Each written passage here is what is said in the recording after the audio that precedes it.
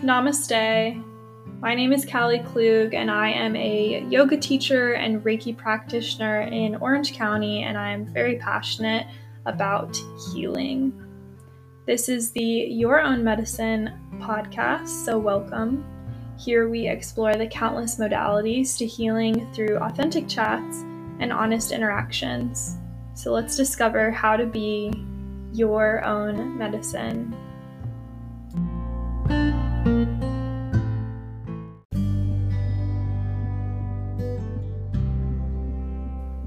To easily integrate daily wellness, yoga, meditation, and breathwork into your routine, check out my Yoga Island virtual yoga studio and community online.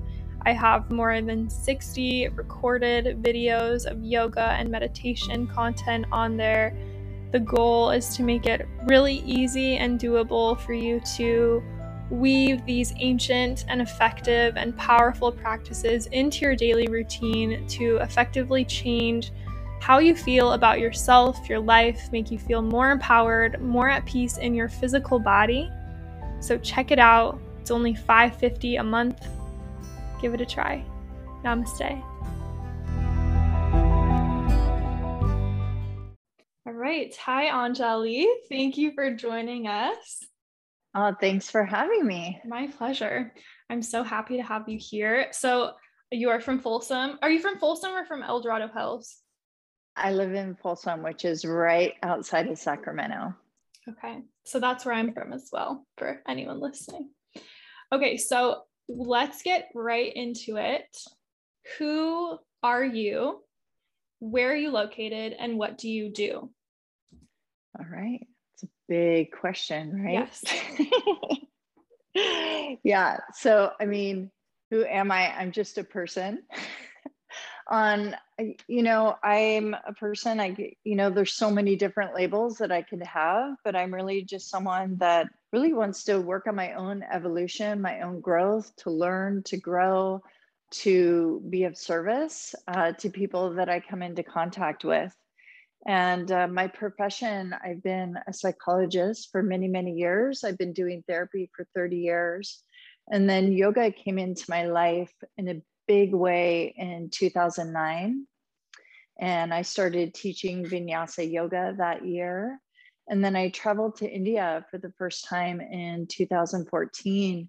And then my world just kind of exploded in how yoga integrated into my life, and Kriya yoga and breath work and mantra, like kind of like the whole shebang of yoga just kind of took over. And I started becoming really interested in how Kriya yoga impacts the nervous system and the brain and can help people with trauma and help people heal and evolve and shift their addictive patterning and to start to feel better in their lives.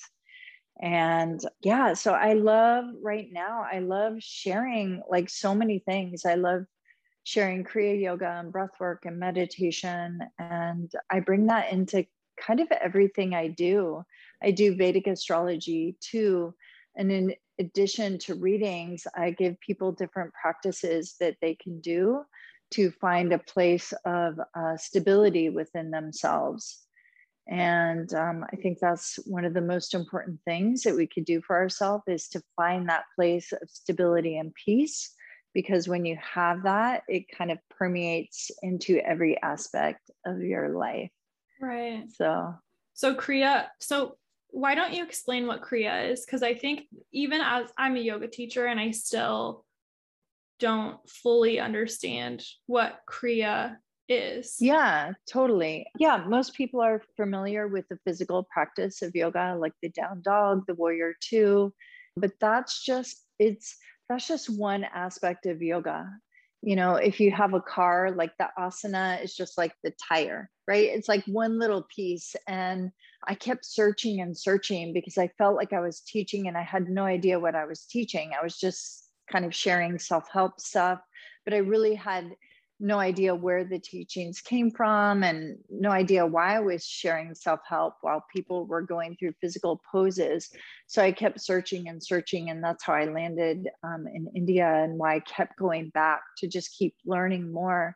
And so Kriya, the word Kriya means evolutionary action, right? So any action that we take in our life that brings us to that place of evolution and expansion. So that could be going for a run, taking a shower, like, jumping in the lake, anything that makes us feel fully alive. But in yoga, Kriya is a repetitive breath, mantra, and or movement that you do in the body to create a certain energetic impact. So, for example, it can be a breath practice that you do for 7 minutes to create a sense of vitality in the body. Or it could be a mantra that really helps the mind to go into a place of softness and relaxation. So there's many, many, many kriyas. And again, some kriyas are really powerful to, help you feel empowered and alive. Other kriyas are more subtle to bring you into a state of peace, but it's really to create a certain impact, like a warrior two, for example, right? You do warrior two, part of it is to feel that sense of strength, right? And versus like a half pigeon pose, which brings you to a place of like softness. So it's like the repetitiveness of the breath and the mantra. Again, it just creates a really quick shift in the mind, the body, and the physical body, the mind, the energetic body, the spirit. And, not only that, it impacts the nervous system, the brain health. It starts to shift your brain chemistry, the patterns in the brain. There's just so many benefits. But if you've experienced Kriya, if you're listening, or if you've experienced, you feel it. Right? Yeah, I've done some of your breath work. So that's Kriya then, what you put on your Instagram page. Yeah, there's different like pranayama, like breath practices, but the breath practices that are Kriya, there's just like more of a specific intention. And, certain like how many minutes you do it, how long you do it. There may be movements in the hands or the arms when you're doing the breath practices. So do you create these yourself, or are these set Kriyas, like the combo of the breath work, mantra, no. movement? Yeah, so Kriyas were, the birthplace of yoga is in the Himalayas, and, Kriyas have been around since the beginning of yoga, and they were passed down in the oral tradition. And you'll hear the word Kriya in the Yoga Sutras. And they were passed down from teacher to student in the oral tradition. And that's where Kriyas came from. Like yogis, the ancient rishis were just meditating for hours and hours in silence, and then would get downloads of mantras, of Kriyas, and ways to work with our nervous system so we can expand our consciousness, right? That's yoga. How do we reach that state of, whether you call it God or love or peace, whatever you call it, expanded states of consciousness? And that's part of why we're doing these practices, to work with our nervous system so we can see beyond like just our physical bodies. And so they were passed down in the oral tradition over the years. And so some of them were written down, and there's, like I said, you'll see the word Kriya in books. The specific Kriyas that I teach are from the Himalayan tradition, the Vedantic tradition. And my teacher, Anand Mehrotra, who created Sattva Yoga, that's the tradition that I teach. Yeah, so I don't make them up. Okay, right. So it's a set thing. And then I think you explained this to me when we went hiking, but so there's a difference between Kundalini and Kriya. They're different like schools of. Yeah. So there's there's different types of Kriyas, right? Like, so there's different, yoga is all one, right? There's no separation between like, Hatha yoga and Kriya. It's like, it's all one. Like, the practice of yoga, like we need everything, and we need different things at different times in our life.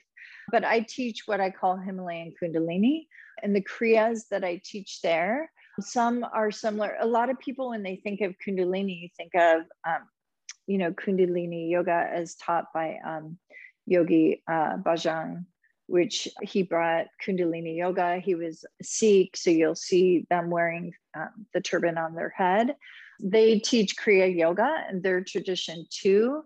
Some of the Kriyas overlap and some of them don't. And they're in the language of Gurmukhi. And then the Kriyas I teach are in Sanskrit. And so it's just a different tradition again. But yeah, so that's the Kriya I teach. And what I really love about what I teach is I like to combine everything, like the physical practice and the Kriya and the breath work, and do standing breath work and sitting breath work, and just kind of let things flow through as I teach. So it's fun. Yeah, that's super fun. I remember going to your studio. This was a few years back. I don't think I took a class with you, but I had never experienced a yoga class like that before, where I was asana, and then in the asana, we're doing pranayama, breath work, and there's like mantra. And I think that was my first ever experience with any kind of thing like that. I had just come back from India, but it was still new to me even then. And I was like, it was really powerful. It was a really strong shift of state, I noticed. Yeah, it really starts to shift you quickly. Like when you do, for example, an ego conquer, Kriya for 3 minutes, like you feel differently very quickly. And so that's what I think so powerful about Kriya, and why I like to use it with people is because when we, say we don't have time to go to an hour-long yoga class, but we notice that we're in that spinning mind. What do we do when we're in the spinning mind? We call a friend and talk about it, or we go eat some cookies or drink some coffee. And not like those things are bad, but like it gives us the power to shift our state, right? And once we shift our state energetically, we can look at the situation that happened from a different perspective. And so I think that is what's so powerful about these practices. It's great if you can get away for an hour-long yoga class, but if you don't, you can do it like a mantra-based Kriya or a breath-based Kriya, and shift your state of consciousness quickly and get yourself back into alignment. I think that's so valuable too, because right now, what you're saying with when your mind is going, that's anxiety. And everyone has anxiety now. Like everyone has, maybe not you, because you're really into the Kriyas.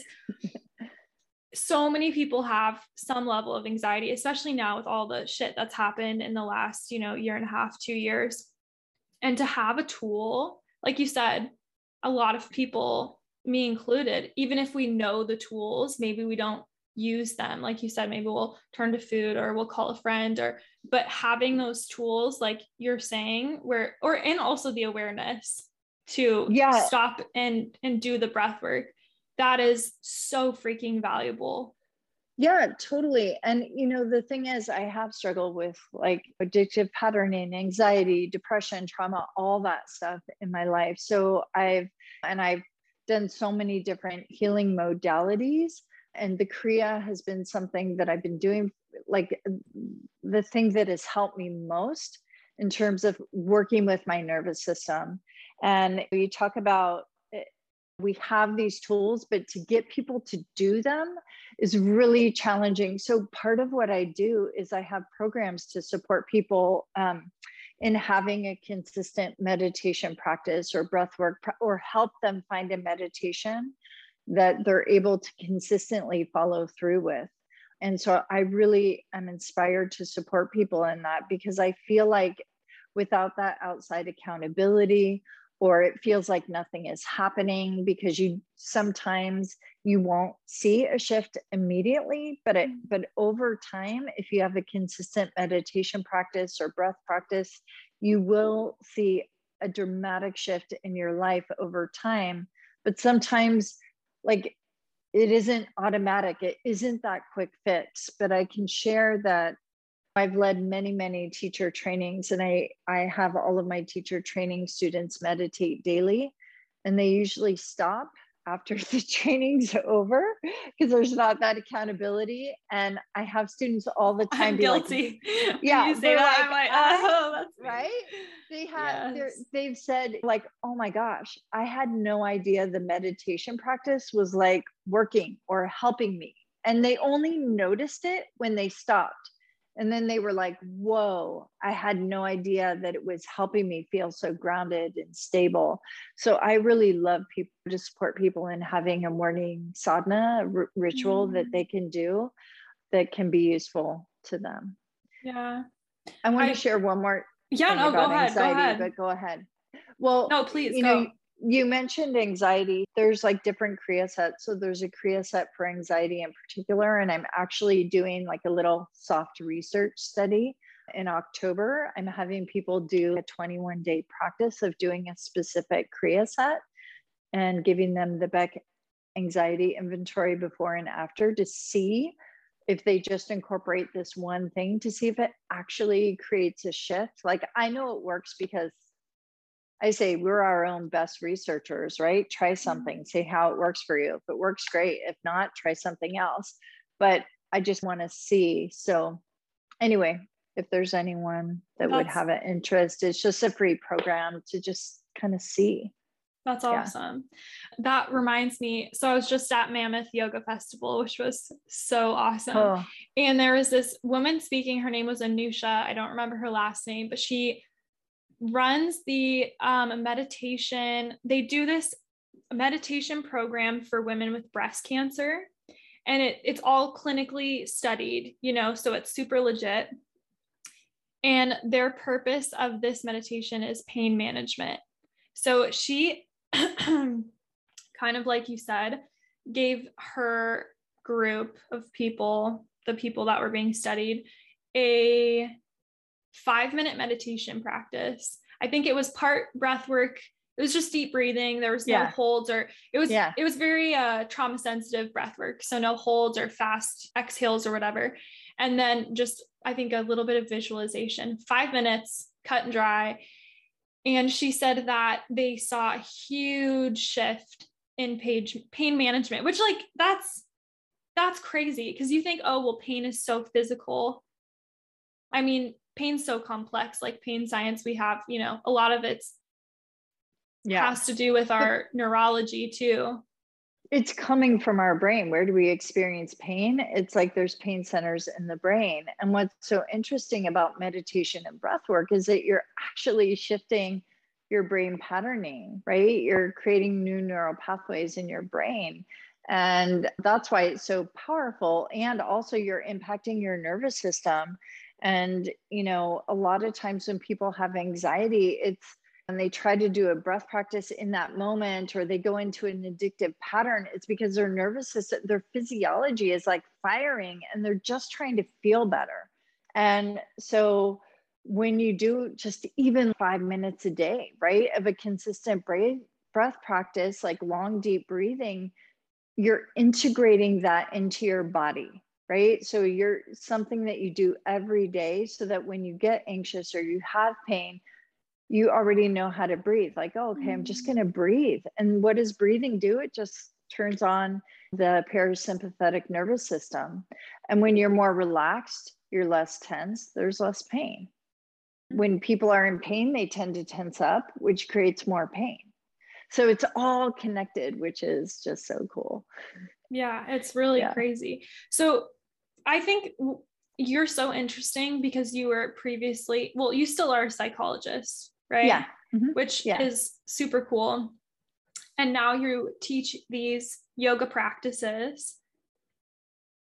What is the difference, you think, between impotency or effectiveness, or even just how they're different, between traditional therapy, which is super valuable, and also this Kriya breathwork meditation practice? Like, what is the difference in teaching it and the results that you see? Yeah, and it's interesting because it's hard to separate, right? I'm doing this or this, right? I'm doing therapy, or I'm doing, like, I'm teaching someone Kriya, because it's all connected. So traditional therapy, and I think therapy is shifting as well. Like traditional therapy, when I learned, I mean, I've been doing this for 30 years, and how I learned it was all talk therapy. So you were talking with people and learning about their childhood and learning about their patterns and using a lot of like the cognitive piece, right? Understanding their emotions, but a lot of cognitive understanding. And I think an understanding of ourselves is really useful. I think also being heard is really useful, having someone hear your story, and also the connection. I think interpersonal connection with someone is so valuable. And there's been a lot of studies out there that show that that's the one consistent thing that changes people, is that connection. So when I was doing therapy in the past, it was mainly intellectual and talking about emotions, which is useful and impactful. And I still do that with people. However, I think the understanding of giving people the tools like a meditation practice or breathwork practice or Kriya is you're not only working with the mind and the awareness, but you're also working with their nervous system. And so many people have had trauma, and where that lies is in the body, right? So, or people, they hear a sound and their body's reacting, right? So it's not necessarily the mind, because the mind's like, I am safe in this moment. There's nothing going on, but the body is reacting. So through yoga, you have a connection with your body. So a lot of the work I do is somatic work right now to get people like, where do you feel that in your body? Right? Like, where do you feel that emotion in the body? And then how do you release it? Like with a breath practice, like how do you make peace with being in your own body? Because I think so much of the time people are in their minds and checked out. And when you connect into the body, it can be really uncomfortable for a lot of folks. So that's a lot of work. Like, how do we tolerate being with ourselves in the moment? And having a daily meditation practice is just that, being with yourself. And that's what yoga is, right? Being present in the now, which sounds so freaking simple, but it's so challenging. It's even challenging for me, right? Just noticing when I check out and just coming back to just a simple breath. It could be very simple. Right. I think a lot of us too that live with traumatized nervous systems, it's uncomfortable to be present. Like you're saying, just be in the now. It's really uncomfortable for people who have those traumatized nervous systems that are like almost constantly living in the sympathetic nervous system. And it's so easy. I think it's pretty normal to disassociate from the body. And like you said, the trauma, you can solve it on that intellectual level, but the body will freaking remember. It's so crazy how that there's that saying, your tissues have issues. Yeah. And it's, and when you practice, things come up, right? Like tears and laughter and anger and fear. And can we express that? And that's why I love mantra, and also some of the practices that we do. It's almost like we're like letting it out of the body. So we're releasing things in the body that we don't even maybe know were stuck or why they were stuck. And so I think a lot of times we want to know why, instead of just allowing an experience to flow through us and to just let it be, right? To let the tears roll without having to always understand it or where they came from. But can we be with ourselves in all moments and find that place of comfort and ease? And that's the time on your mat, your meditation cushion is just finding that place. Like you said, we don't want to be in our body. How can we come home to ourselves?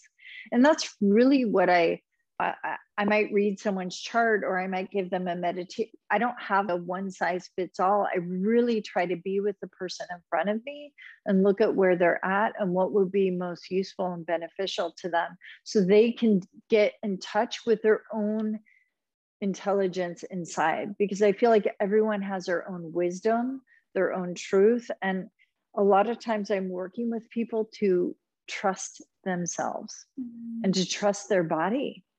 Yeah, especially when we have that disassociation, it's so,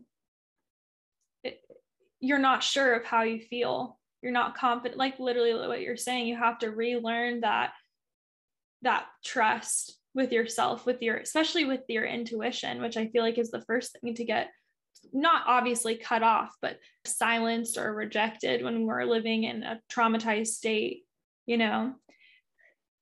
Mm-hmm. If someone is listening to this right now and they are connecting with this, what we're saying about disassociation, and like you said, coming home to your body in meditation, that's a beautiful way to put that. And they maybe, because I know a lot of people try meditation when they're anxious, and I've done this too, where I'm anxious and people say meditation's so good for anxiety. So I sit down and I'm like dying in my body because I'm just ruminating in the thoughts. What advice would you give someone who wants to try to change their state with meditation? Yeah, meditation, like sitting in silence is almost like torturous for people. So if someone's new to meditation, I give them practices, like tools that help to calm the mind, right? And it depends on where the person's at. I might give them a mantra to repeat over and over again, or I might give them a breath practice or a walking meditation, or maybe a grounding meditation, like naming objects in the room to ground yourself in the moment if you're in that heightened state. So, you know, when you're in that state of anxiety, it's not going to work to sit down and just come to your breath. It's going to create more. So there's different practices that you could do, like name objects in the room, ground through your feet, go put your feet in the earth, things like that. But starting a meditation practice, like for example, a breath-based meditation practice every day, first thing in the morning, when you're not anxious, will over time start to reset your nervous system, because you're turning on that parasympathetic nervous system. So you'll have more access to that. Does that make sense? So it's like, when you're practicing, like start with 5 minutes a day of just deep breathing, or start and work up to 10 minutes to 15 minutes. So I really try to find something to where it's not too complicated. I often refer people to apps too, as a place to start. So you can start being with the self and witnessing the thoughts, and that over time, the thoughts will dissipate. It's like you'll learn to not react to the thoughts, and the thoughts will come up, you'll notice them, they'll rise, and then they'll pass. And there won't be this strong reaction, but it takes practice. It's like building a muscle. You have to practice, and without a consistent meditation practice, it's just not going to work, right? Because people try to do it when they are anxious, and it's like, well, it's not going to work unless you're practicing, right? That's such a good analogy, the muscle, because I've been there too, where I'll be super anxious and then I'm like, okay, let me meditate. And I sit down and I feel like shit because I'm just free. And like you're saying, you need to know that practice of how first of all, how it feels somatically to feel relaxed in the body, to even be familiar with that with your meditation practice. And then when you are anxious and when you need to reach into the toolbox, you actually know what it looks like, what it feels like. Yeah. And understanding, like what you said, the somatic, to know before you're in a full-blown panic, to notice like the initial signs. And if you're present, you'll I mean, that's all of yoga, is noticing yourself and then being able to kind of work with kind of what's happening in the body, the mind, the body, the spirit. It's all connected, the energy of the body. And a lot of the Kriyas are really noticing what's happening in the energy. And when you shift your energy, when you shift your breath, and pranayama, breath practices, is a way to shift the energetic body, the mind and the physical body will start to respond. Yeah, it's crazy how powerful that breath work is. At that workshop I went to too with Anusha, someone asked, because they had this meditation practice of 10 years and they were meditating every day for 20 minutes and they were really dissatisfied with their meditation practice. And they're like, what can I do to, what did they say? To rewire my neurological pathways. They really want, I don't know exactly what they were looking for, but she said the number one most effective thing that you can do is pranayama. Like hands down, exactly what you're saying. It's the fastest way to change your state.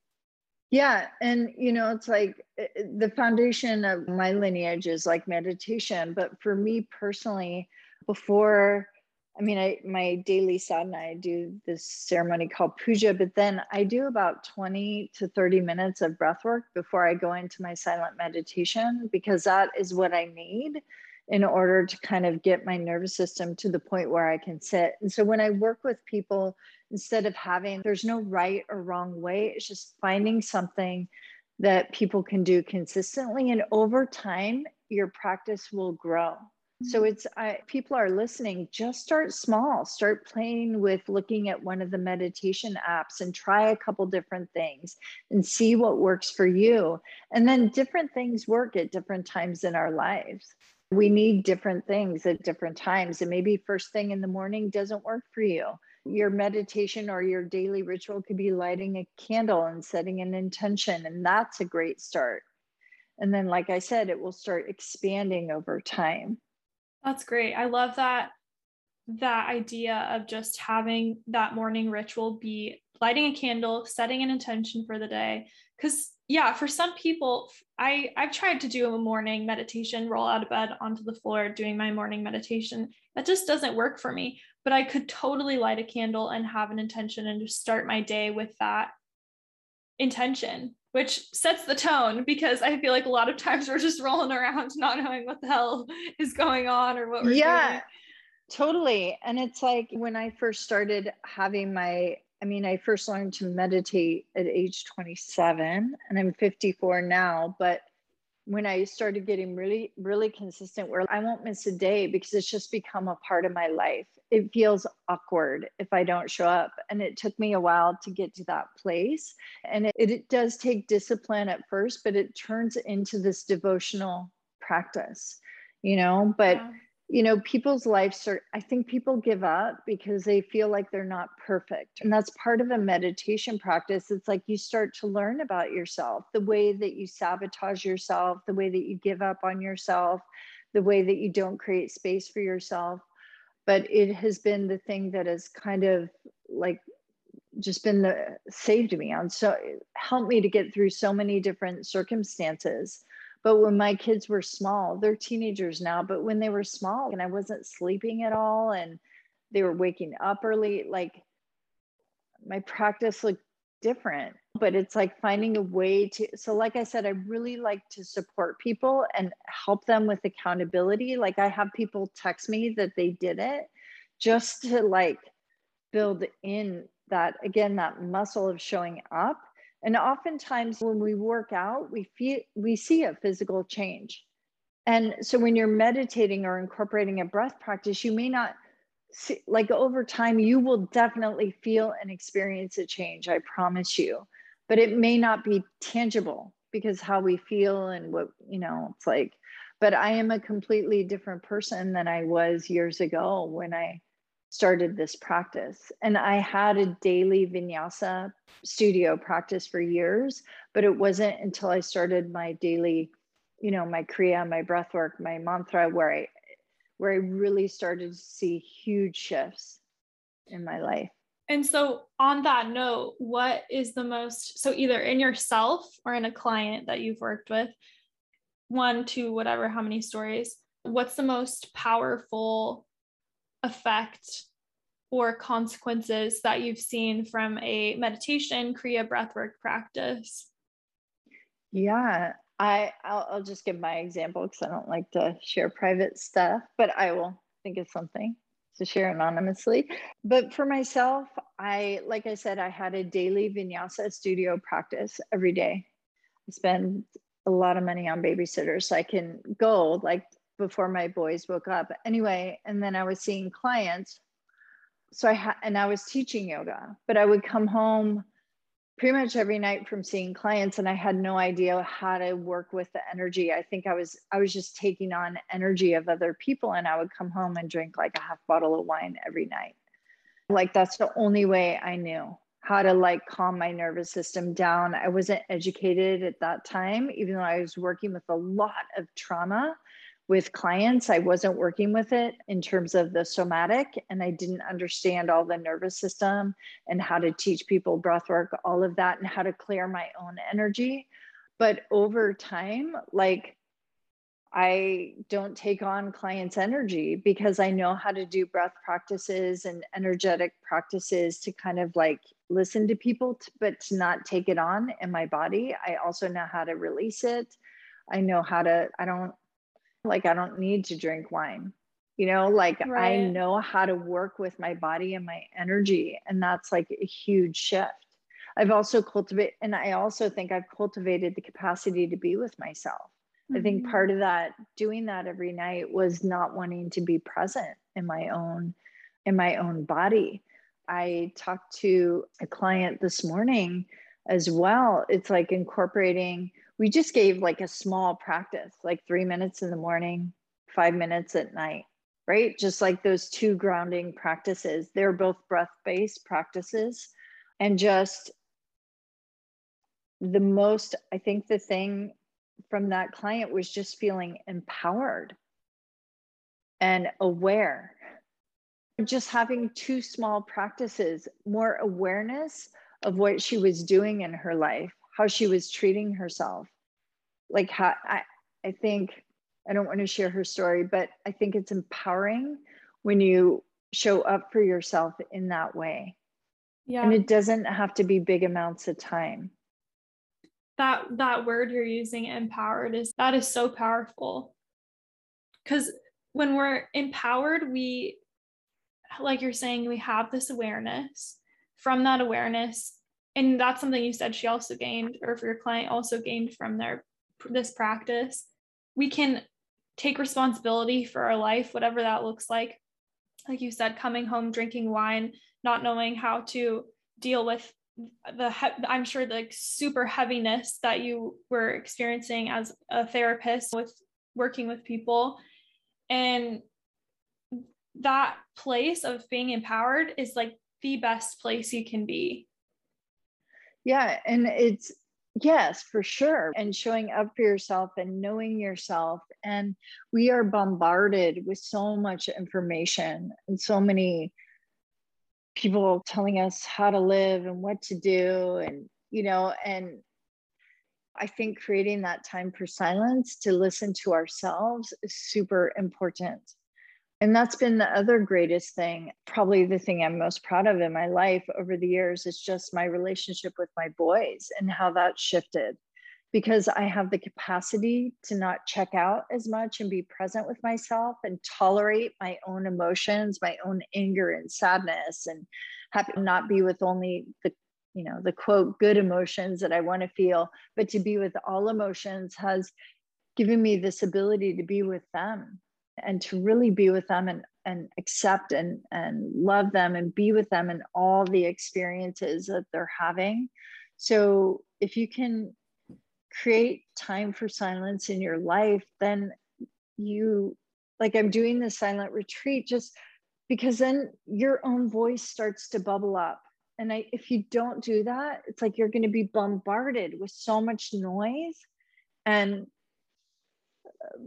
so the silent retreat day I'm creating to give people that experience of how to be with themselves in silence and get to that place where it just feels freaking amazing.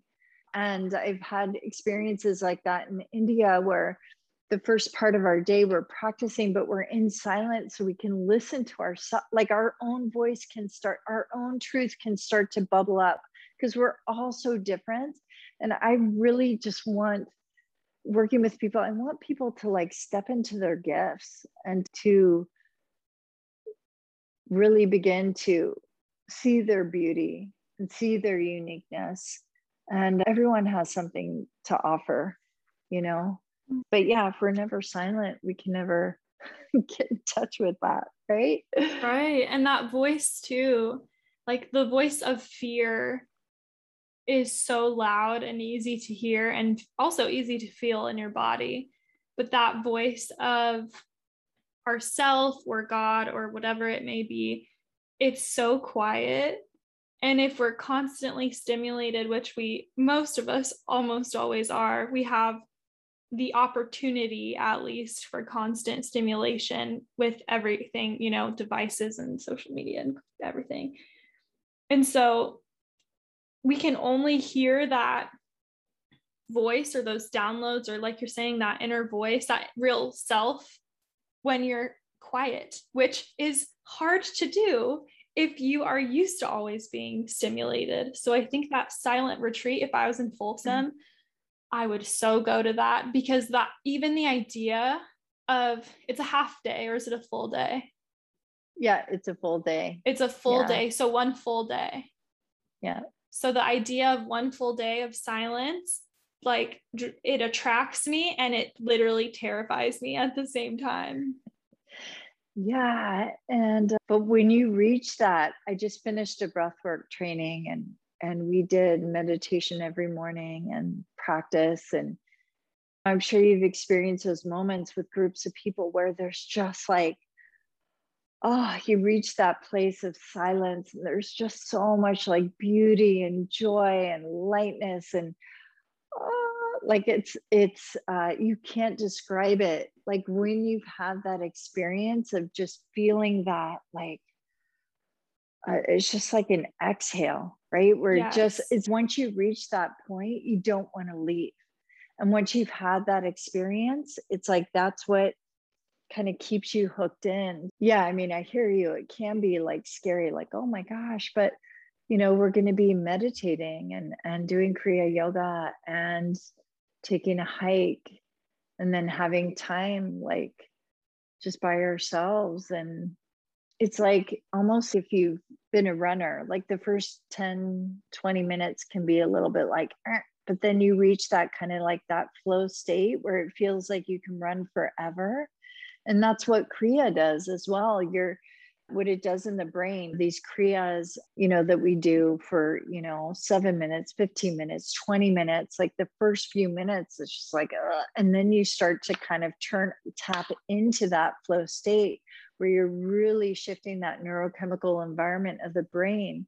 And, we can produce like things like, we can impact the serotonin levels and the dopamine in our brains by doing these Kriyas to have those peak experiences. And we can create that with the Kriya, with the breath, with meditations, and start to enliven that flow state, not only in the moment, but in our lives. Mm-hmm. And we're all kind of seeking that high. Yeah. Right. We're all chasing that in some way or another. And very true. Yeah. And when we do these, like, just a room of people chanting mantra, and just like, it's just like so alive, and music. And I'm sure all of you listening have had those kind of amazing experiences. And it's like, we're just creating that for ourselves as we practice. Or even in a flow class, right? If you just start, it's like where you're not even doing it. It's just, you just start to become the flow or the Kriya or the breath. And it's really magical. Right. Oh, that's such a good word, magical. It really is. When you're in that place of mental relaxation and somatic relaxation, because I think we think too of, oh, meditation, I want to achieve that inner peace of mind. But when you do all these things that you're saying, it's like full body, mind, soul exhale, just like you said, that full delicious exhale. Yeah. And some moments are uncomfortable. Just like if you run, some days are great, some days aren't, but it like doesn't matter. You know what I mean? Like it doesn't matter. It's like not attaching to what experience we think we should be having. Right. Right. It's, consistent meditators, they have more activity in their prefrontal cortex. So we're impacting the brain, but it's just this practice of actually even just showing up for yourself every day will start to shift how you feel about yourself. Totally. That's a huge act of self-love. Yeah. Let's move to the lightning round questions. Okay. So these, I haven't told you these yet. So feel free to pause and think about them. No need to come up with an answer right away. So the first one is, what is one message that you would tell your 13-year-old self? if you could go back in time? But if this is the first thing that came to me, like everything isn't her fault, Yes. that she's not bad, that she's, beautiful and wonderful. And she doesn't have to hide and shrink. She can have a voice. I think every 13-year-old wants to hear that and feel that. Number 2, I don't even know how you can follow that up. That was so good. That was so beautiful. I felt that in my body when you said that. Okay, we'll try and continue on. Number 2, what is the single biggest thing that you think we can do as individuals to heal the world collectively? To work on, and this is going to sound cheesy, but to work on our self-love. Because if we're in a state of love, if we're in a state of honoring and accepting ourselves, we're more likely to be kind and compassionate towards others. And if we're in a place of self-hatred and self-loathing, that's kind of what we spread. And you can witness that in yourself, right? Just witness yourself when you're angry, when you're frustrated, how you treat people versus when you're in that state of feeling amazing. Like people could do whatever and you're not going to lash out. So I think if every single person was working on coming into that state of love, it would change our world dramatically. Amen to that. What is your favorite or most powerful affirmation that you use or have been using recently? Affirmations. I don't use affirmations a lot. Or mantra. Yeah. Whatever resonates with you. Yeah, I use mantras a lot, Sanskrit mantras. I'm currently using a Durga mantra that I love. So yeah, I love Sanskrit mantras. And you said Durga? Mm-hmm. Is that the Kundalini language? No, Durga is a deity. She is a goddess that is riding a lion and has long hair and just wild. And she is who she is. Doesn't matter what anyone else thinks of her. And I love using that mantra. That's one that I'm doing in the mornings. I always do a Lakshmi mantra, connecting into that beauty, that abundance, and yeah. That is super cool. Yeah, that's so badass. And recently, like I said, I just turned 54, and I've been going through this phase of, I've just kind of my whole life, I've just been that hard worker, just working my booty off all the time. And I'm in this place where I'm really shifting into having more ease and joy. So that's kind of, I guess, a mantra. What is going to bring you the most ease in this moment? And just letting go and finding softness and letting go of the conditioning of we have to work so hard, right? I'm really working on letting go of that conditioning and trusting that I'm supported, that I don't have to keep exhausting myself, and to just have more fun. Do you use a mantra or affirmation to get you to that place? Or is that just something that you're kind of working on energetically? Just something that's in my awareness. And it's interesting because I have so many people like, what are you doing? Yeah, because I want to know your secrets. This and that, and I'm like, I am just trying to find as much ease as possible and just self-acceptance and love. And it sounds super cheesy, but yeah, especially as women and our whole culture, just work. And how are you going to get money? And that's so much of the messaging, and just trusting, like falling into the arms of the divine, so to speak. We still have to take action, but this is my specific process of just finding more what's going to bring me the most ease and sharing from that place of like desire and joy versus I have to do this to make money. Right. Yeah. I love that idea of ease too, because when you say it, it's like, well, duh, of course, that totally makes sense intellectually. But how often do me face a situation, and instead of, like you're saying, kind of saying what would bring me the most ease, we almost choose to create even situations that cause us dis-ease. It's so programmed sometimes, like you're saying, especially around the working and the making money. If we're not stressed out, we're not working enough. Like, I don't know who came up with that shit, but totally. Like, we have to be busy. And as a yogi, as you know, as a yogi, it's just aligning your energy. And I say this in my classes, you're just aligning your energy, and then you become like a magnet and draw situations toward you versus trying to go in the other direction, right? Having an idea, making it happen. It's like working on your energetics, working on your mental, your physical, like your energetics, and things will happen. It's like magic. Yeah. But we're so conditioned the other way around, the outside in, and it's like shifting the inside, and things, ideas will come to you, situations will come to you. You'll have different experiences, just like bing, like people will sign up for your trainings. Like, just how did that happen? You know?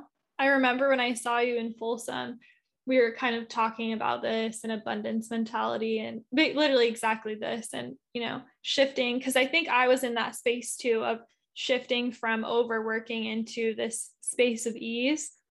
And I remember you were telling me that you had a full wait list of people for these retreats. You had people contacting you saying, hey, I really want you to do all these things. And you weren't even, I think, in a space at that moment where you were offering offerings, but you had people coming to you because you were in that abundant, easeful space. And it's so, like you're saying, you become a magnet where it just, people start crawling out of the woodwork, you know, saying, hey, I want what you have. Yeah. And sometimes it's a time to like be more inward. Sometimes it's a time to be outward, and it's just accepting, not rejecting what's happening in the moment. And yeah, but it's a different mentality to just go, yeah, things are slow now, but so enjoy myself, and then things will pick up. And it's like not forcing, not pushing. And yeah, it's all stuff like we know intellectually, but living it is, you know. Or even you look different at the seasons, like the earth isn't on all the time. It's not constantly, well, maybe in some places it's tropical, but totally. It's like we have those seasons of play and then rest and then, you know, work and blah, blah, blah.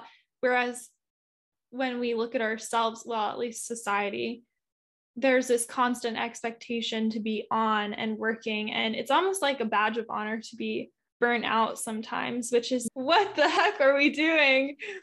So I think that's really powerful, that idea of finding ease in everything. Like, how much easier would life be, you know? Yeah. Oh yeah. And it's so interesting. Like, my son is a senior and applying to colleges, and just like they should be volunteering and working in sports, and I'm just like, how ridiculous is that? And no sleep. You know, and so for me, I haven't made my boys do all that stuff, because it's like, what are we teaching our kids, you know? And my son came to me and he's like, I need to give up horseback for a little bit because he's doing AP classes. And, you know, like, he knows himself, like he knows, like, this is too much. I need some time and I can go back to it. And you know how he knows that? Because he watches you probably. And he sees how you live your life. And then he says, oh, well, mom's tired and she rests and I'm feeling burnt out, so I'm going to rest. And it's knowing ourselves, right? That's what yoga is, knowing ourselves. And so we're all different. And so, like I said, it's just, can you sit with yourself and know yourself? Right. And be okay with it and accept and honor where you're at in the moment. Yeah. So final question, where can people find you and your offerings? And what are your upcoming exciting offerings that you have going on? Yeah. Well, my website is theawakelife.com. And my Instagram is Dr. Dr. Anjali, Anjali love. And I have a silent retreat coming up in October. I have that free 21-day anxiety group. And then I just support people in, if they want to start a meditation practice. I also do mentorships. If people have, they can also use their medical savings plan to see me because I'm still a licensed psychologist. And what else? I do Vedic astrology readings, which are super fun. I make malas. I do a bunch of stuff. Yeah, so, you do everything. But yeah, I mean, I love doing Vedic astrology readings because it just gives you a glimpse as to what's happening in the times for a particular person. And then it helps someone to understand, like, oh, that's why this is happening. And oh, these are the kind of types of practices that would be useful at this time. And I think having that understanding of what's happening in the celestial sphere and what the impact is and what practices could be useful is really neat and fun. And all that stuff is on my website. Can all of this be done virtually? Yeah. So I do all my sessions virtually. I also, if yoga teachers want to add more into their classes, like, or meditation or breath practices, I teach that as well. Yeah. And what were the dates again for your silent retreat coming up in? Yeah, so my silent retreat is right outside of Sacramento, and it is October 16th. It's a Saturday. We're going to be meeting the Friday before a couple hours just to chat, and then our daily of silence. And then it's all on my website. And then October 6th is my 21-day anxiety program. And then if you want to work with me privately, I teach meditation to groups or individuals. And again, my meditations are breath-based and mantra-based. And then if you're wanting to do some work individually to work with a specific pattern you're trying to shift or something you're wanting to change in your life, I help people with that, like life transitions and, or things with kids or just themselves personally. Yeah. So good. Well, thank you so much for joining me. I'm so honored and grateful that you came with all of you. Have so much wisdom. So thank you for coming and sharing. Thank you so much for having me. It was so fun just to come and share and chat. And so thank you so much. My pleasure. Thank you so much.